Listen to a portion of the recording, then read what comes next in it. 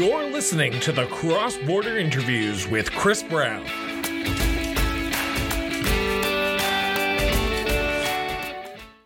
Welcome back to a very special live edition of the Cross Border Interviews with Chris Brown. I am your host, Chris Brown, and I am pleased and honored to have our guest onto the show today. She is the current Member of Parliament for Saanich Gulf Islands, and she is running as a pair to be the next, well, I guess I can say the first co-leaders of the Green Party of Canada. Please welcome Elizabeth May. Elizabeth, welcome to the show, and thank you so much for doing this. Well, thank you, Chris. It's great to be on your program. So, Elizabeth, the very first question I've asked to every single politician or candidate to be a politician is, where did your sense of duty to serve come from? Definitely through my mom and my grandmom. My mother was raised with this kind of strong family motto that thought without constructive action is demoralizing. So I was raised by a mom who thought, well, if something's wrong in society, it's my job to fix it. She didn't really have any sense of she had no sense of learned powerlessness, that's for sure. She actually, when I was a baby, she discovered that nuclear weapons testing was distributing radionuclides globally, and that this was going to cause, doctors said, an increase in childhood leukemia.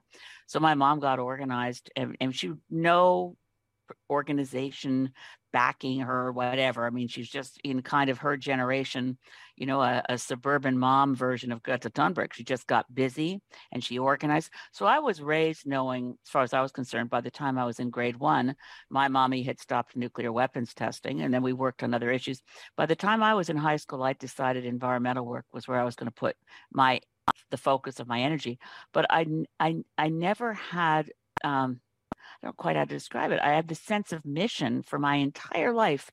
And regardless of whether I was practicing law or running an environmental group, because I was executive director of Sierra Club of Canada for 17 years.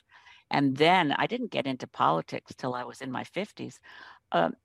That whole time I was driven by the same thing and just figured you need different tools for different times. And I realized that as Stephen Harper became prime minister in a minority parliament in 2006, that environmental groups were in for a rough ride. And really, to confront what was going to be coming at us, I should accept the challenge I'd been getting with lots of calls from friends in the Green Party saying, why don't you run for leader of the Green Party? Now, that was a long time ago, but here we go again, although it does. But the question, where does it come from? It's kind of, it's part of my DNA. I don't know how to describe it. You talked about that first election that you were elected as the first elected Green MP for Canada. I want to ask this question because I try to ask this question to whoever has served in the House of Commons. You were one of thousands of Canadians who have had the honor and privilege to walk into that building as an elected representative. That very first time that you walked onto the floor of the House of Commons, what was that experience like? Was terrific and humbling, but I felt like I was hitting the ground running, because unlike many of my colleagues who became MPs, and they are friends, I regard, there's 338 members of parliament right now. We are in our own way a community, and I care about each and every one of my colleagues. Really, I do. And one of the things I learned from, actually, in terms of what I was going to do when I first got elected, Deb Gray was a friend of mine. And of course, she was the first elected Reform Party MP. Deb Gray now lives on Vancouver Island, so we're closer geographically. But she's a fantastic person. But she had a horrible time as the first Reform MP. I mean, she just took a lot of abuse from all quarters. And she was lonely. So I started out, I thought, well, I don't want to be lonely in this place. I mean, it was obvious that if I got elected in 2011, I was going to be the country's only Green. So the constituents of Saanich Gulf Islands took one heck of a risk. The MP I defeated was a member of the cabinet. Gary Lunn was a member of Stephen Harper's cabinet, and they were electing pretty clearly it's going to be the only Green MP. Anyway, I decided I didn't want to be lonely and I wanted to make friends. So and there was a big turnover that year. There were 110 newly elected MPs. So I organized a party and I called it Come and Break the Ice. and it was the non-party party, and I had my volunteers and staff made name tags for everybody that were just your first name, so as few as possible visual clues that you were talking to a newly elected conservative or a newly elected liberal. I mean, if you were talking to someone who looked under 25, you could be pretty sure they were a newly elected New Democrat from Quebec, but otherwise you have no clues. And we had a lovely time, and the questions you would normally ask, like, have you found an apartment yet? Do you have an office yet? Do you know what you're doing yet? And the other parties take their MPs, and when they're elected, they put them through they call it, sometimes parties call it boot camp, where you're told you don't need to read the rule book. People will tell you that stuff. You don't need to do this. We'll tell you how to vote on every bill. You don't have to read every bill. Whereas I went in saying, okay, I better read the whole rule book. I got to know how, And so the Greens have created a space, which is, I think, although more challenging, a lot more rewarding, because you're your own boss. And no matter how many other Green MPs I've worked with, and we have been successful in electing more, you're training up the new MPs to know how to use the rules to serve your own constituents, not just to be a kind of a cookie cutter version of what the leader wants you to be. And so we have a different experience as Greens in Parliament, but I have to say I love it. And that first moment walking in and taking my seat, I was thrilled. We are in the midst of a Green Party of Canada leadership race. You have decided, after 2019 stepping down as the sole leader, to make a comeback, but this time in a co-leadership realm with your co-leadership candidate, Jonathan Pednow. And I apologize if I pronounced his name wrong. I did it during our interview with him, and I'm probably going to do it incorrectly during the debate. But what was that decision based on? What was the decision based on of coming back after a few years of stepping away from that leadership role and coming back into a co-leadership role, if you are so lucky, on October in November? No, November 19th. Yeah, no, November 19th. Sorry. Yeah, no, it was a two-stage process. First of all the interviews that I did after stepping down as leader back in 2019, there was nothing duplicitous in my answers when I say, no, I'm not running again. No, not. What changed my mind was on April 4th, the Intergovernmental Panel on Climate Change, so the toughest, most rigorous science body the planet has ever seen, basically. I mean, humanity's never constructed a peer review process as rigorous as the Intergovernmental Panel on Climate Change. And I've been tracking them since 1988 when I was in government, and Canada was one of the leaders in creating the IPCC. They are, and I know in Alberta, people don't believe this. They think there's some kind of, well, I won't generalize, but people speak of the IPCC from some Conservative Party ranks as if it is a discredited bunch of loonies. It is the most small c conservative group of scientists. Every bit of advice they've ever given has been small c conservative. It's been, they've historically, empirically, always overestimated how much time we have and underestimated how extreme it could get. So when the IPCC put in one sentence on April 4th, which was the final chapter of it spanned 2021 into 2022 sixth assessment report. These reports come out on the order of every 6 to 7 years, so it's not a daily bulletin. They put in this one sentence that holding to 1.5 degrees or 2 could only happen if global emissions peaked between 2020 and at the latest before 2025. Now that sentence meant to me, for the first, I knew we didn't have a lot of time, and we declared a climate emergency in Parliament in June of 2018. And in October of 2018, the IPCC put out a special report on, can we hold to 1.5? Yes, but only with immediate action. And what's the difference between 1.5 and 2? They're both dangerous, but 2 degrees is a lot more dangerous. Well, reading that sentence put me into a crisis. I can't describe it as anything other than a personal crisis, Chris, trying to figure out, what the hell do I do? I'm working on climate change. I'm an elected member of Parliament, parliamentary leader of the Green Party. I put these questions to Justin Trudeau. I put these questions to Stephen Guilbeault, now Minister of Environment, an old friend of mine. And they kind of the equivalent of pat me on the head. They say, oh, thank you for all your years of work and blah, blah, blah. And then blah, blah, blah. As Greta Thunberg says, we're going to get to net zero by 2050, which means exactly nothing if you don't track what I had just said, that both 1.5 and 2 become impossible if global emissions don't stop increasing and start decreasing or peak before 2025. The other part of my brain that was freaking out was, well, the NDP have given the Liberals a blank check till 2025. So the window on a livable world for my grandchildren is going to close before the next election. And I'm sitting here in Parliament. What should I do? I started thinking about quitting Parliament, maybe just trying to find a place for global activism where I'd make a bigger difference. And as I went out and talked to people about what do I do to make a bigger difference on climate, the answer came back, well, why aren't you running for leader of the Green Party? That's the best place to be to talk about climate in Canada. Wow. So then I started thinking, well, I know that I've learned enough from my previous experience as leader to know that structurally we've got some issues as a party. And I'd come to the conclusion some years ago that co-leadership was a better model.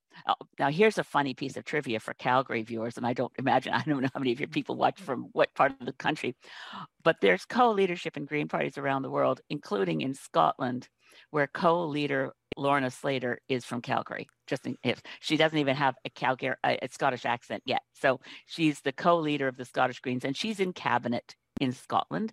But there are co-leaders of the German Greens go with co-leadership. They're both now in the cabinet of Germany, ditto for New Zealand. But one of my closest friends in the global Green family of elected MPs is Carolyn Lucas, who was 1 year ahead of me, the first Green elected anywhere in the world to a parliament in a country run under first past the post voting. So Carolyn was elected in 2010 in Brighton Pavilion. We've become very close friends. But when she had to come back, having quit being leader and then coming back later, came back with a co-leader and with the commitment that Jonathan Pedno and I now have to take the party through a series of constitutional changes, all of which depend on how the members vote. Do the members want to go to co-leadership? If they don't, we don't. But I think there's a strong appetite for co-leadership. It emerged during the 2020 leadership race, a lot of questions to the candidates then. What do you think of co-leadership? So I know it's a very, very, very long answer because it was a two-part process. First, realizing, okay, I got to do this. I've got to run for leader of the Green Party, but I don't want to. I don't want to pretend that the way things functioned then was working particularly well. And there's a lot of reasons for that, but I think the structural change to demonstrating distributed leadership, to job sharing will work really, really well with me in Parliament. Eventually, Jonathan will be in Parliament, but for the years of rebuilding the party to be election ready for the next federal campaign, I think it's going to be genius. And when I met Jonathan, at this point, of course, I'm attuned to, well, if I'm going to run in co-leadership, where's the candidate with whom I could be a co-leader? And that's when I met Jonathan. So that was kind of like unbelievably great timing. And fortunately for me, when I suggested it to him, he didn't say, you're crazy lady. He just said, oh, interesting. Let me get out to BC and we'll talk about it. So I'm very fortunate. So I had Jonathan on the show and I asked him this question. What if you don't agree on issues? Because let's be honest, he's from Montreal, you're from Vancouver. If you talk to people in Vancouver and Montreal, they relatively don't have a lot that they agree on, if anything. They do agree on the big issue. Vancouver Islanders and Montrealers, definitely no pipelines. We got that, But Greens are, your question, of course, intelligent people shouldn't agree on everything. It would show a kind of something funny. That's one of the things about the other parties and whipped votes every single time. I mean, to viewers, believe me, the pages walk out, these beautiful young university students, and each whip's desk gives all the pages for every single vote, the instruction sheet for how all the other parties are going to vote. It's very interesting. At one time, it was quite a long time ago. I think it was right after I was first elected in 2011. One of my Liberal colleagues who had just gotten his voting instruction turned around and said to me, "So Elizabeth, how do you know how to vote?" And then laughed because he just like this is so. I mean, why we get intelligent, community-minded people to run for parliament, to be MPs, and then say, "Oh, by the way, you can check your brain at the door because we're going to tell you every word that comes out of your mouth has to be pre-approved, and we're going to tell you how you vote." And this is not good for democracy. So internally within the Greens, of course, we're not always likely to agree. So Jonathan and I sat down and worked out a memorandum of understanding between the two of us, what kind of things would be deal breakers, where we disagree, how we sort out their disagreements. It's embedded in the Green Party constitution that we resolve conflict through consensus decision making. Unfortunately, that has not been, it's been ignored for a while, but it is in the constitution that you work things out and it takes time. So yeah, Jonathan and I are I don't think there's much we're going to disagree on, but we're equal partners and neither one of us is going to tell the other what to do. We have to, if it's an important area of conflict, we sit down and talk it through. There are areas of public policy on which we'll disagree, but that's easy because the leader of the Green Party, whether leader or co-leader, is at service of the party, and only the membership chooses our policy. So I'll tell you the issue where I know recently, like don't see eye to eye at all. I think that a constitutional monarchy is the right thing for Canada, and I think it's healthy for our democracy. Jonathan doesn't. The idea that you've got a royal family, what? And so but that's a question for our membership. Our membership has actually never taken on a policy position on whether we should stay a constitutional monarchy, whether we should be a republic. My reasons are related to watching what happens in the United States, where I think it's human nature to want to elevate an elected prime minister or president, if that person is both head of government and head of state.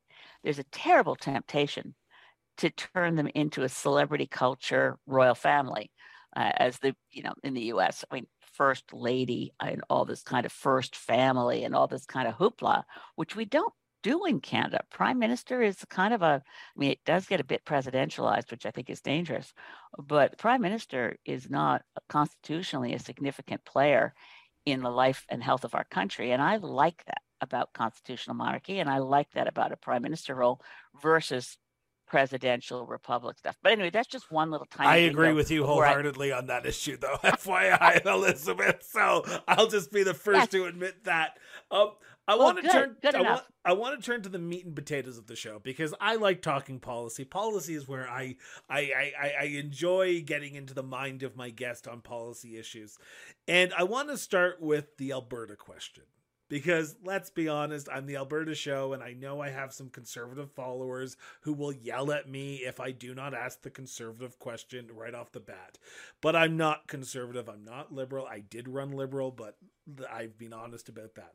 So I'm going to start with the Alberta question. Our province is tied heavily to the oil and gas industry. We rely on the oil and gas industry for our economy. We have premiers who have said they're going to diversify, and it doesn't happen. It is one of these things that we always fall back on. What is your position on the oil and gas industry in Alberta, and where do you see it, if anywhere, in the national discussion moving forward? Well, Alberta is an incredibly important part of Canada, and I love visiting, and I've got tons of friends there, and including, by the way, I've been interviewed by Danielle Smith, so new premier. Jason can't, I still, whenever I see Jason at Calgary Stampede, I don't let him get away with pretending we're not friends, because we got to be friends when he was Minister of Immigration and stuff like that. And I'm friends with Brian Jean for all kinds of longer history. Look, the thing that we have to deal with this, because I think the number one reason Canada has failed to meet any target on climate, we always say Canada's failed to reach the target. You know what? We haven't gotten the direction right yet. It's not like we aimed at a target and missed by a smidge. When we say we're going to reduce emissions, they go up. This has happened over and over again. And it's really our failure to be able to deal with federal provincial harmony questions that has stymied action on climate and on other issues too. I mean, and related to climate, for example, we really need a robust electricity grid. That's the energy corridor we desperately need. We need to be able to get renewable hydro from BC into Alberta. We need Alberta. Alberta is a powerhouse for renewable energy.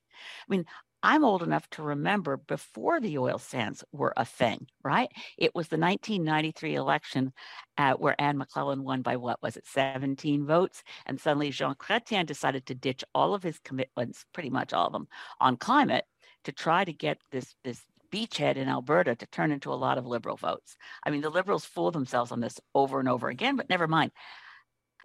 It's been pretty recently that the oil sands went into being a big chunk of Alberta's economy, starting in the early 90s. For me, as someone at 68 years old, that still feels like recently. Peter Lougheed had it right? Peter Lougheed had, I mean, there've been as many differences in conservative premiers in Alberta as if they changed parties. I mean, the difference between a thoughtful Peter Lougheed and a Ralph Klein, same party, but Ralph Klein ditched Peter Lougheed's thoughtful things like having a heritage fund, like making sure you're not going to live off your oil rents. You're going to make sure you stack it away for when you don't have that anymore. And Norway actually came to Alberta and duplicated what Peter Lougheed had planned for Alberta, did it in Norway. That's why the Norwegian Sovereign Wealth Fund makes every Norwegian, if you divvy it up, a millionaire a few times over. They did it right. They followed Peter Lougheed's advice. Well, now we're at a place where we have to look at where we are for Alberta. What are the threats of the climate crisis? It's not like Alberta's immune, for God's sakes. I mean, the fires, the flooding of Calgary, those were historic events that were clearly the first multi-billion-dollar climate event in Canada was the tornado that wiped out the trailer park in Edmonton years ago. So you look at this, Alberta's not immune. Alberta's glaciers are going to disappear fast. That has an effect on recharging to Alberta's agricultural economy. Alberta's not immune. Albertans are not immune from climate crisis events. So what are the responsible choices here? Well, first is stop adding and start subtracting. That first sentence I told you that made me freak out and almost quit Parliament and join Extinction Rebellion, whatever it was going to take to make a difference. Stop adding and start subtracting before 2025, which means no new fossil fuel infrastructure, which means we can't finish the TMX pipeline, which, by the way, the people of Canada have already wasted billions on. And the Greens call for, and which a lot of people don't know, let's not be importing any fossil fuels from other countries. Let's use Canadian only on a trajectory that goes like this while we're ramping up where Alberta has a competitive advantage for sure in solar, where the Okotoks facility is like, I think it's around 3 cents a kilowatt hour. It's a world-beating price, and it should be an energy superpower selling into a grid that can reach Saskatchewan. The grid becomes the giant battery that answers this question. What do you do when the sun's not shining? What do you do when the wind's not blowing? And all the abandoned wells, like we got 100,000 abandoned wells in Alberta. They're a liability on the books of the province of Alberta. Roughly 10% of those, according to Alberta government stats, have heat at depth to produce geothermal electricity at zero carbon. And the big cost of geothermal wells, of course, is drilling them. So you can take a liability on the books of the province of Alberta and turn it into a gold mine of clean electricity. So there's so much we could do if we talked to each other instead of shouting past each other. So I'm going to ask the typical follow-up question. It seems like you want to phase out the oil and gas industry. You don't want to shut off the taps tomorrow, because I can imagine that would just decimate our economy, and no one would want that. We have a premier. We have a federal conservative leader. We have a prime minister who... the prime minister's stance, I don't know where his stance is, to be honest, but we have a federal conservative leader and a provincial premier in Alberta who are saying, nope, that's not going to happen. We're going to actually do more. We're going to actually do more on this issue. Yeah. Because while they may not believe in climate change, I don't know their official stance on climate change, they believe that oil and gas will always have a role to play in Canada and particularly Alberta. How do you change Well, mindsets? How do you change mindsets when you have someone so entrenched in an idea? I think you have to start with where there is agreement. And you have to start with, okay, so everybody now says we understand that there's a climate crisis. We understand it's a thing, but we're not being honest with ourselves about what it will take to ensure our kids have a livable world. And I think another place of common ground is our children. Now, I'm a grandmother and a mom, and I'll do anything to protect my kids. And if people think that Alberta's children and grandchildren get a safer planet than the rest of us, if we start having, we're at risk of exceeding tipping points that are terribly dangerous, that we create irreversible, self-accelerating levels of warming. That's not good for any of our kids or grandkids. Nobody's immune, and it's to a certain extent, the richer you are, the longer you can postpone the impacts coming home to roost. But it's not a pretty picture what things look like if we miss holding to 1.5 degrees Celsius global average temperature increase. Just to put in some context, what we're experiencing right now, we're at about 1.1, some people say 1.2 global average temperature increase above what it was before the Industrial Revolution. And 100% of the reason for that is our burning of fossil fuels. So no, we're not going to turn it off tomorrow, but we have to be on a declining trajectory to fit the science. And if we don't fit the science, look, the atmosphere isn't interested in negotiating with us. Like, there's fundamental physics and chemistry at work here. And we don't get to say, we've decided to defy gravity because what the hell, we're making a lot of money on pretending gravity doesn't exist. I mean, there's real limits here. So let's talk about how we ensure, and I'm very concerned for workers and communities, how do we ensure that if we're saying, for instance, by 2030, producing bitumen to burn it. I mean, there's other places to put bitumen where you're not going to burn it, but producing bitumen to burn it's got to pretty well be over by 2030. What's that look like? How do we make that work? How do we ensure that communities and individual families don't suffer? It's not easy, but the longer we procrastinate, and the longer we believe in fairy tales, like we can have oil and gas forever, and we'll still have a really good climate because we'll be net zero by 2050. That line is hokey. I mean, that's just not. Well, there's no polite word for it. It's just a lie. So if you know the science, you think, okay, let's start with that and work together to figure out, given that this is the reality, can we agree that's a reality? Now, that's a big step for a lot of people, but let's look at the science and figure out, being smart people and all Canadian, what's that look like in 10 years' time? What's that look like in 20 years' time? We do have time to plan. We don't have time to pretend it's not real. That's the biggest difference. Pretending it's not real should have ended a couple years ago. Definitely should have ended last summer when 700 British Columbians died in 4 days in the heat dome.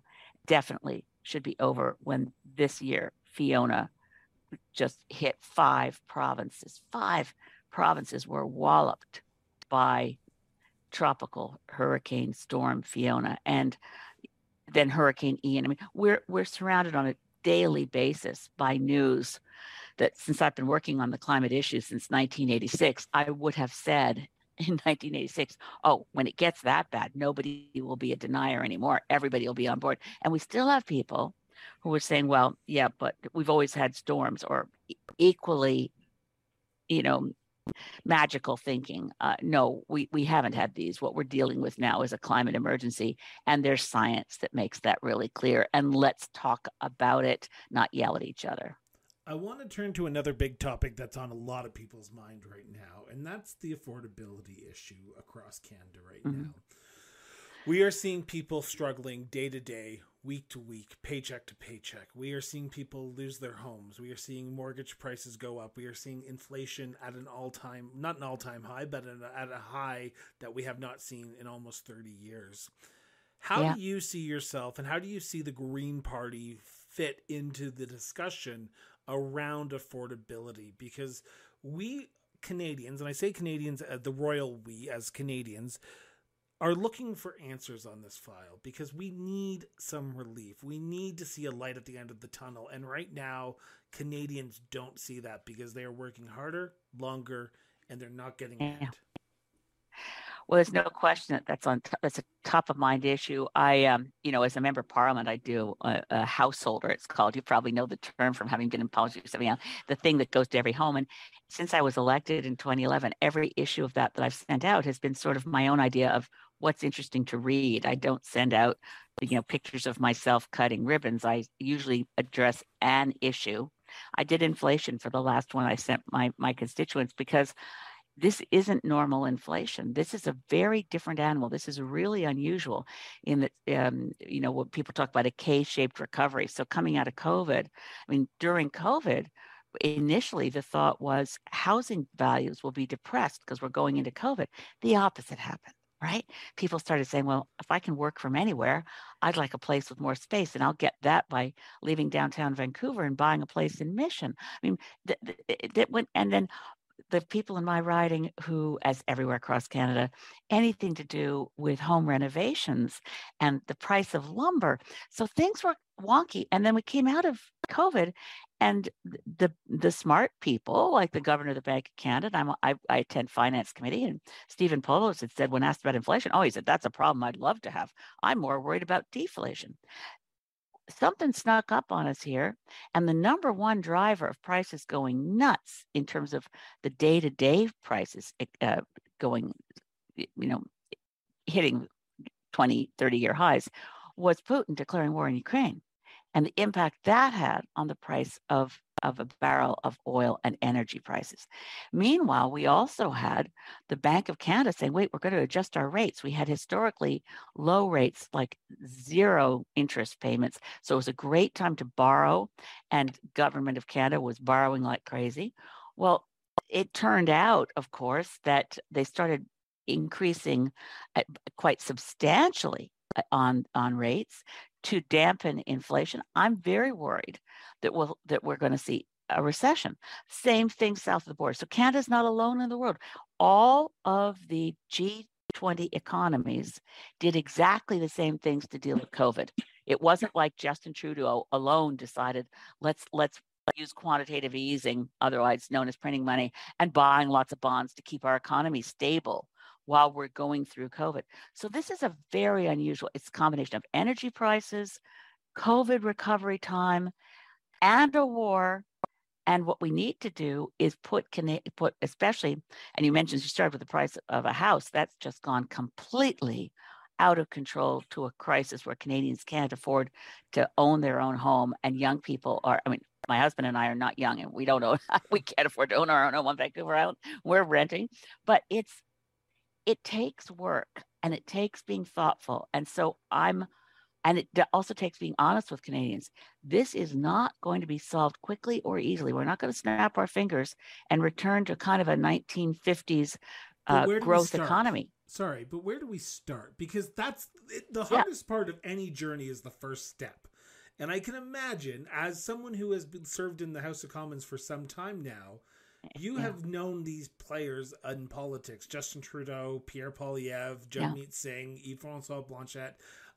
What is the first step that we need to take? And what do you see your role as leader or co-leader of the Green Party to say, okay, guys, enough's enough. We need to start taking this seriously because people are struggling, and with struggle comes mental health, which comes a burden on the health system. So what is the first step that you see that the government needs to take?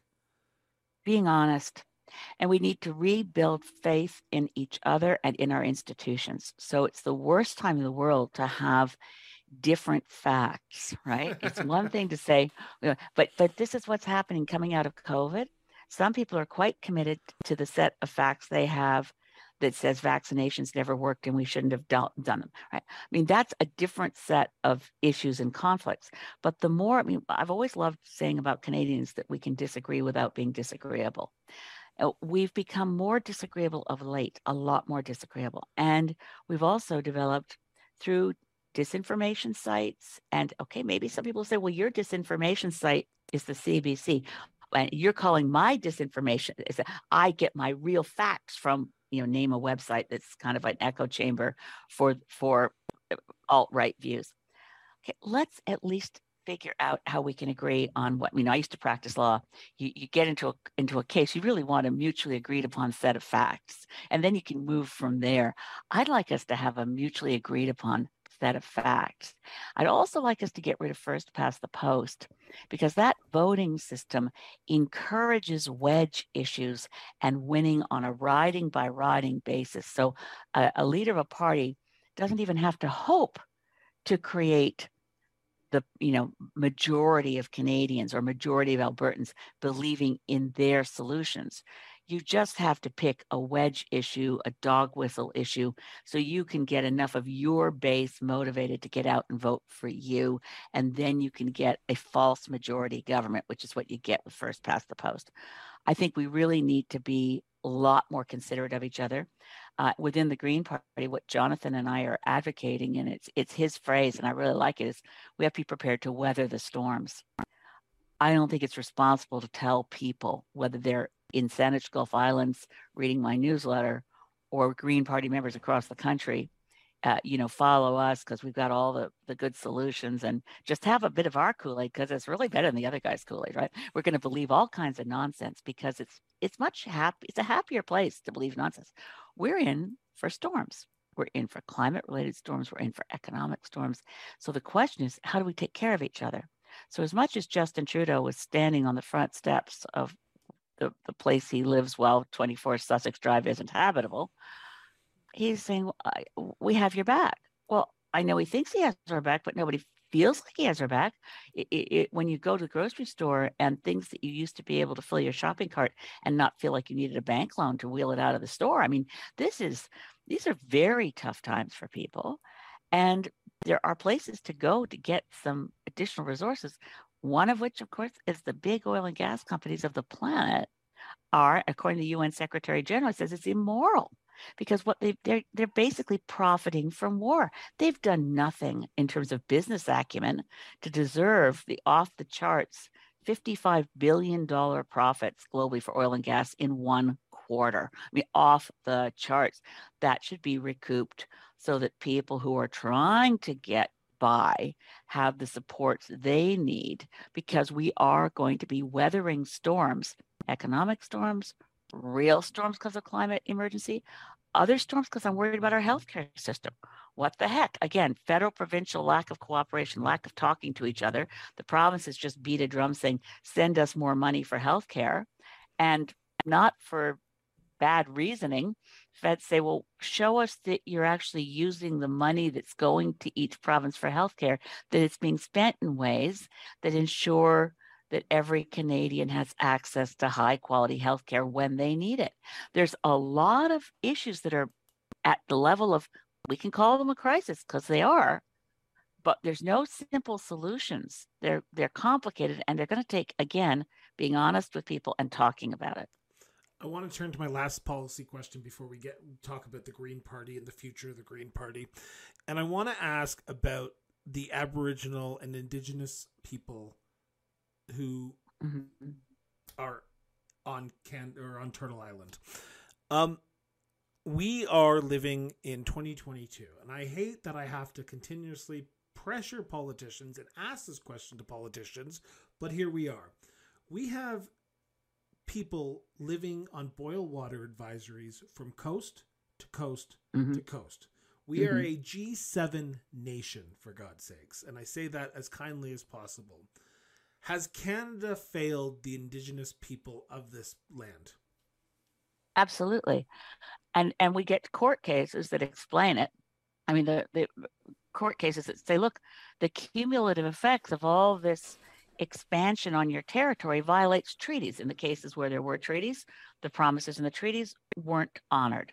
In the cases where there weren't treaties, so it's unceded land and territory, it again has not been, there's been a lack of respect for Indigenous sovereignty. And it at the heart of it, of course, is that the Indian Act is the most racist piece of legislation you can imagine. And it was, when I talked about how Norway followed Peter Lougheed, South Africa followed the Indian Act to create apartheid. So we need to actually be prepared. And used to talk to Jody Wilson-Raybould about this a lot when she was in Parliament, saying, what are we going to do? Because we have to get rid of the Indian Act, but some First Nations are so used to it as their system of governance because the colonial period is so entrenched that the traditional systems of sovereignty are no longer easily resuscitated, whereas other communities, like you look at Haida Gwaii and the Haida Nation, the matrilineal society, the way in which decisions were taken, hereditary leadership in Wet'suwet'en, there's places where that's deep. So I think we have to start with the real fundamental. I just want to jump on that statement that you just made there. Yeah. And I don't know how to pose this question correctly, so I apologize if it comes off as a rude, a typical white guy question. But who do you listen to? We have hereditary chiefs and we have elected chiefs in Canada, across this land. And we are seeing a divide with premiers listening to elected chiefs, some politicians saying we should listen to hereditary chiefs. At the end of the day, do we not need to listen to both elected chief and hereditary chiefs when it comes to issues of infrastructure projects like pipelines? You talked about the Wet'suwet'en First Nations, and the hereditary chiefs are saying, no, we don't want the pipeline. The elected chiefs are saying, yes, we do. Who do we listen to? And I wanted to ask that question, and I apologize if it comes off insincere. I just want to know, who should we be listening to? Well, as Canadians, I think we should listen to the Supreme Court of Canada because that's where we have rule of law. And the Supreme Court of Canada in there have been many decisions, the Delgamuukw, Haida, but on the Chilcotin decision, it was a unanimous decision and written by former Chief Justice Beverly McLaughlin, described the difference between fee simple title, which is our colonial settler culture. We know I bought this land, I own this land, right? And what title looks like in an Indigenous context, which is not personal and severable, but collective and intergenerational. So I think what we should be looking at is deep conversations that really respect the United Nations Declaration of the Rights of Indigenous People, which Canada's Parliament has adopted, which the BC government has adopted. But then in the way it's operational, I say, well, yeah, free, prior, and informed consent, except for when we've already made up our mind and we don't want to let you have a say, crack at it. Now, we actually have to live up to Supreme Court of Canada decisions and the UN Declaration of the Rights of Indigenous Peoples, which means complex, long discussions and listening a lot and making up for, which you can never make up for, hundreds of years of cultural genocide. But one thing we can start doing is land back. And where we have Crown land, and while we say, okay, so the title here is collective and intergenerational, doesn't that work perfectly with the work we need to do to dovetail it with Indigenous leadership on energy and climate solutions? So rather than pressing First Nations and offering, which is what happens along the pipeline route, well, now the Trans Mountain Crown Corporation, our money at work, going into communities that are still saying, and nations saying, we will keep fighting this pipeline because we are on the Salish Sea. Our traditions, our culture depend on it being viable. It depends on the salmon. It depends on whales. We don't want your tankers here. No. But the Trans Mountain Corporation keeps coming and saying, but you can get a benefit agreement. In other words, we're going to give you cash now if you give up on these ideas that are so entrenched for you. It's very hard for council members in elected First Nations councils to keep turning away the money they're being offered because of a benefit agreement that's not free, prior, or informed consent. So your question is a really important one, Chris, and I'm not the right person to answer it because it should always come from Indigenous leadership, how we answer these questions. But it starts with being prepared to say, okay, what do Indigenous solutions look like? And Indigenous leadership, by the way, on forest fire prevention, if we've been following Indigenous management of our forests, there would have been controlled burns earlier that helped protect us. Now, if we look at Indigenous leadership around renewable energy, it's amazing how much of the renewable energy installed in Canada in the last couple of decades is Indigenous owned, Indigenous led, and providing more than the power and the electricity that an Indigenous community needs. It's providing it to sell into the grid. There's no excuse for, you're right, the boil water advisories, the absence of equal access to healthcare and education. If you're Indigenous, the overproportion of Indigenous peoples in our prisons, the overproportion of Indigenous women who are missing and murdered. But what is one of the things that the Missing Murdered Indigenous Women and Girls Inquiry said? One of the top priorities is safe public transit. I mean, the women who've been missing and murdered, particularly along the Highway of Tears, is because they don't have the economic wherewithal to own their own car. They're hitchhiking because there's no buses. We could improve our trains and buses and modernize our economy, by the way, as a G7 country, and make them carbon neutral public transit that's affordable and safe, and be addressing climate and justice and protecting women and girls, and by the way, also boys and men. There's a lot we could do if we were serious about reading the recommendations that have been handed to Canada from the Truth and Reconciliation Commission, from the Missing Murdered Indigenous Women and Girls Commission. There were solutions for Indigenous justice that would have great impacts for everyone, but we're not doing them. I want to turn to our last segment because I'm just cautious of time here, and our conversation has been so in depth. I feel like we could talk for another hour about these issues. Easily. Exactly. I could. I don't know if you want to.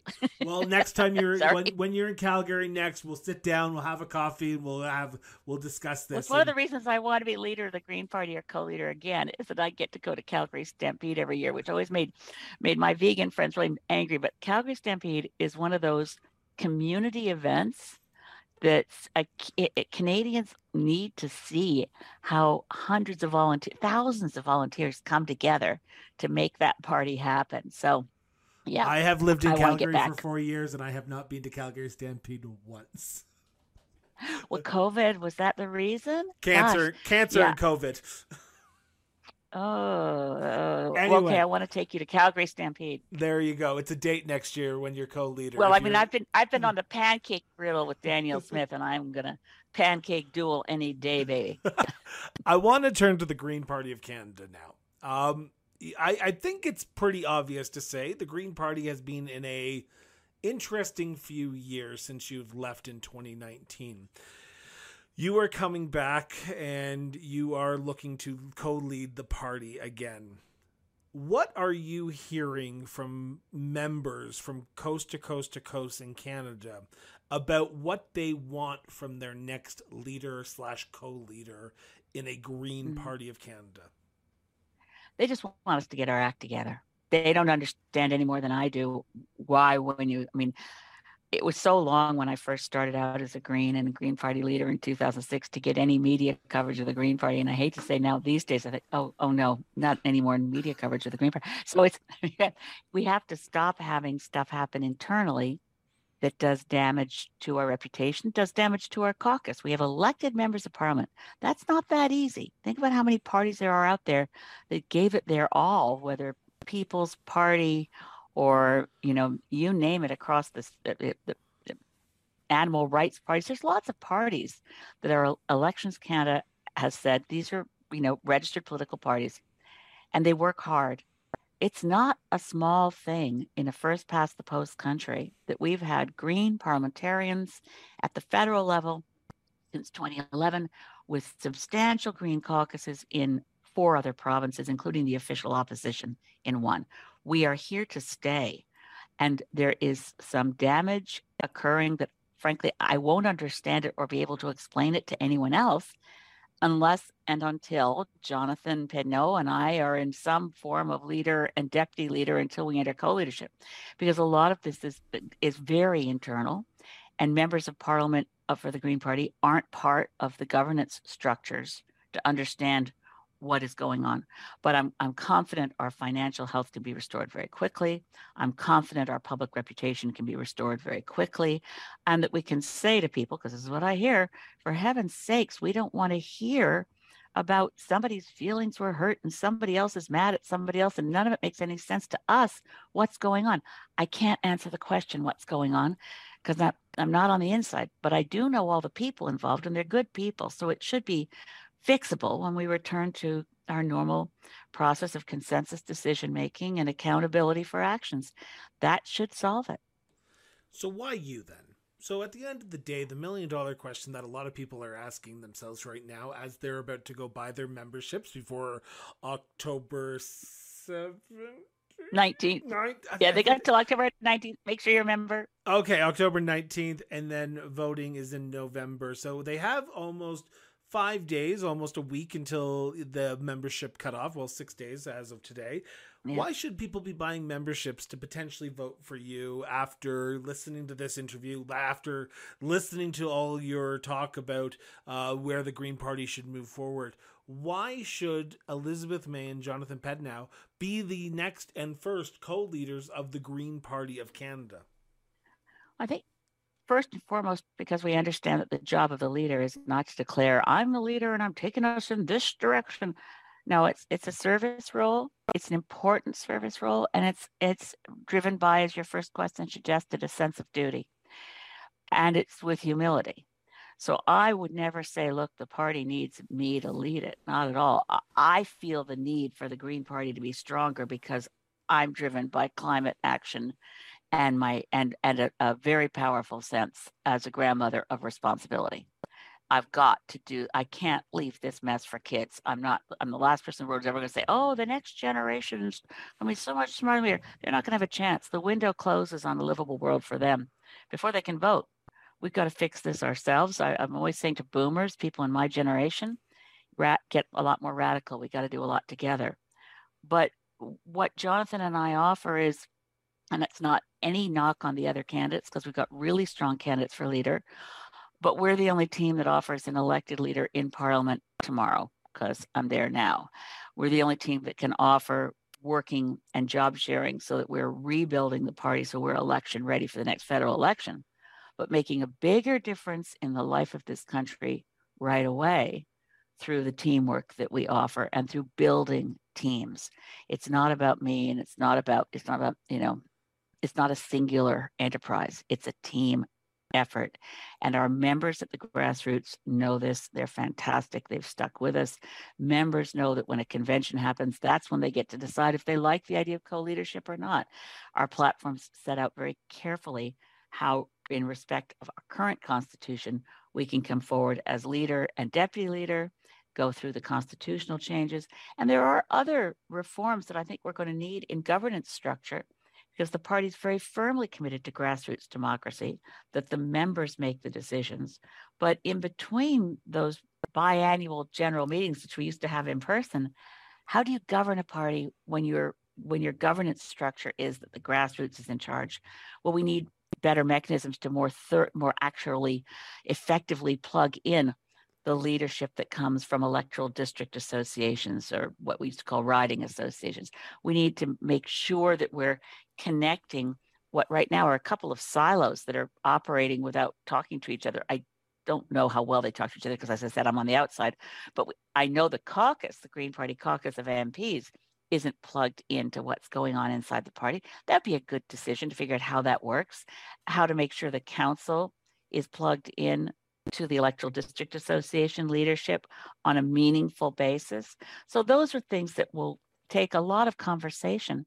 I really hope people will join, because at the other end of it, if you're not a Green Party member now and you're looking at politics in Canada, it's a dismal prospect of competing wedge issues. And we need to be grown-ups and able to talk to each other, reach out to each other, and make sure we're addressing the challenges, which is a real challenge to democracies, of disinformation, that we're able to stand up as global citizens who are really concerned about the fact that, yes, war in Ukraine is horrific, and yes, Putin has to be pushed back, but we also are facing increased risk of nuclear war. And while this conflict is happening, we're not paying enough attention to the Rohingya Muslims and what's happening to them in what used to be Burma. We're not paying enough attention to Tigray and what's happening in Ethiopia. Canada has a role in the world, and Greens know how, as the only truly global party, we know how to step up and step into that space and actually help promote peace and promote sustainability and address the climate crisis for Canadians and for our kids and our grandkids and the whole planet's blessed creation of species beyond our own. Well, I want to thank you so much for this interview. I could probably ask you millions of questions, and I guarantee you people listening to this now or later on are yelling at their screen saying, why didn't you ask this question, or why didn't you ask this follow-up? Well, it's my show. I get to ask the questions that I want to ask. You want to start your own show? Go ahead. It's fun. I can tell you that much for sure, all the hate mail that I get. How can people reach out to you? How can people learn more? How can people sign up? I know I talked to you beforehand. Membership link is in the links below on YouTube, so check it out. If you're listening to this on the website, the link's in the show notes as well. But how can people reach out and ask you questions, Elizabeth? Well, in the leadership race, there's just because I've got so many, places that I exist online. There's my nonpartisan website as a member of Parliament, and then during the leadership race, go to ElizabethMay, one word, .ca or JonathanPignol.ca. We meet Elections Canada rules and Green Party rules. We're running separate campaigns. We have separate websites, but they're kind of mirror images of each other en anglais, en français. I would be so grateful people would have a look at some of the videos that are online. Jonathan has also been a documentary filmmaker and past and a journalist, and it shows in the quality of like just the 1 minute video of what we want to offer to people. And then there's a place there you can write to campaign at elizabethmay.ca, but you can find all the links and ways to send questions through that site. And I encourage you, if you have a question and if you were yelling at the screen at Chris, don't yell at Chris, send me an email and we'll have a conversation. And we will be continuing to have Green Party events. We're having town halls with each one of the candidates for leadership. Terrific, 6 candidates. And so far, I'm so proud of the quality of the conversation we're having as Greens, because it's very collaborative and very focused on the positives of a future where the Greens are a bigger force in our Parliament and able to encourage, as I said, respectful grown-up conversation. I want to thank Elizabeth for coming onto the show and doing this. The links to Elizabeth's Twitter, Facebook, website, email address, links to buy a membership, show notes. Scroll down, check it out. If you're listening to this, please pull over if you're driving in a car and then do it, or wait till you get home. But the links are in the show notes. And I want to say this to close this out, because you're the last interview I have before our debate on October 23rd for the Green Party of Canada leadership candidates. We put out a call for members and Canadians to submit their questions online through our website. And since we launched last week, we've had over 213. I just counted this morning, 213 questions that are going to be not posed all 213 to the leadership candidates, but I can tell you the Green Party membership and the Greens, that the questions that we are getting range wide and far. So I'm looking forward. If you want to learn a little bit more, check out the website. Tune in on October 23rd for the debate. It happens at 4:30 Mountain Standard Time, 2 p.m. Eastern Standard Time, 6 p.m. Eastern Standard Time, 3:30 p.m. Pacific Standard Time. But Elizabeth, thank you so much for doing this. This has been an honor and a pleasure, and I look forward to chatting to you again when you're here in Calgary, but also for the debate on October 23rd. I'll see you then. It's been a long time since we met in Belleville, but we will catch up with each other again, and God bless you. Take care. Yes. So with that, before Elizabeth goes, I'm just going to say my outro here. Put down social media. Take 5 minutes out of your day. Put down Twitter, put down Facebook, put down Instagram, put down TikTok or whatever you use, and go have a conversation with someone. It helps our society, it helps our democracy, and it helps us be a better people at the end of the day. So with that, this has been a very special live edition of the Cross Border Interviews with Chris Brown. Have yourself an excellent day, and remember, everyone, keep talking.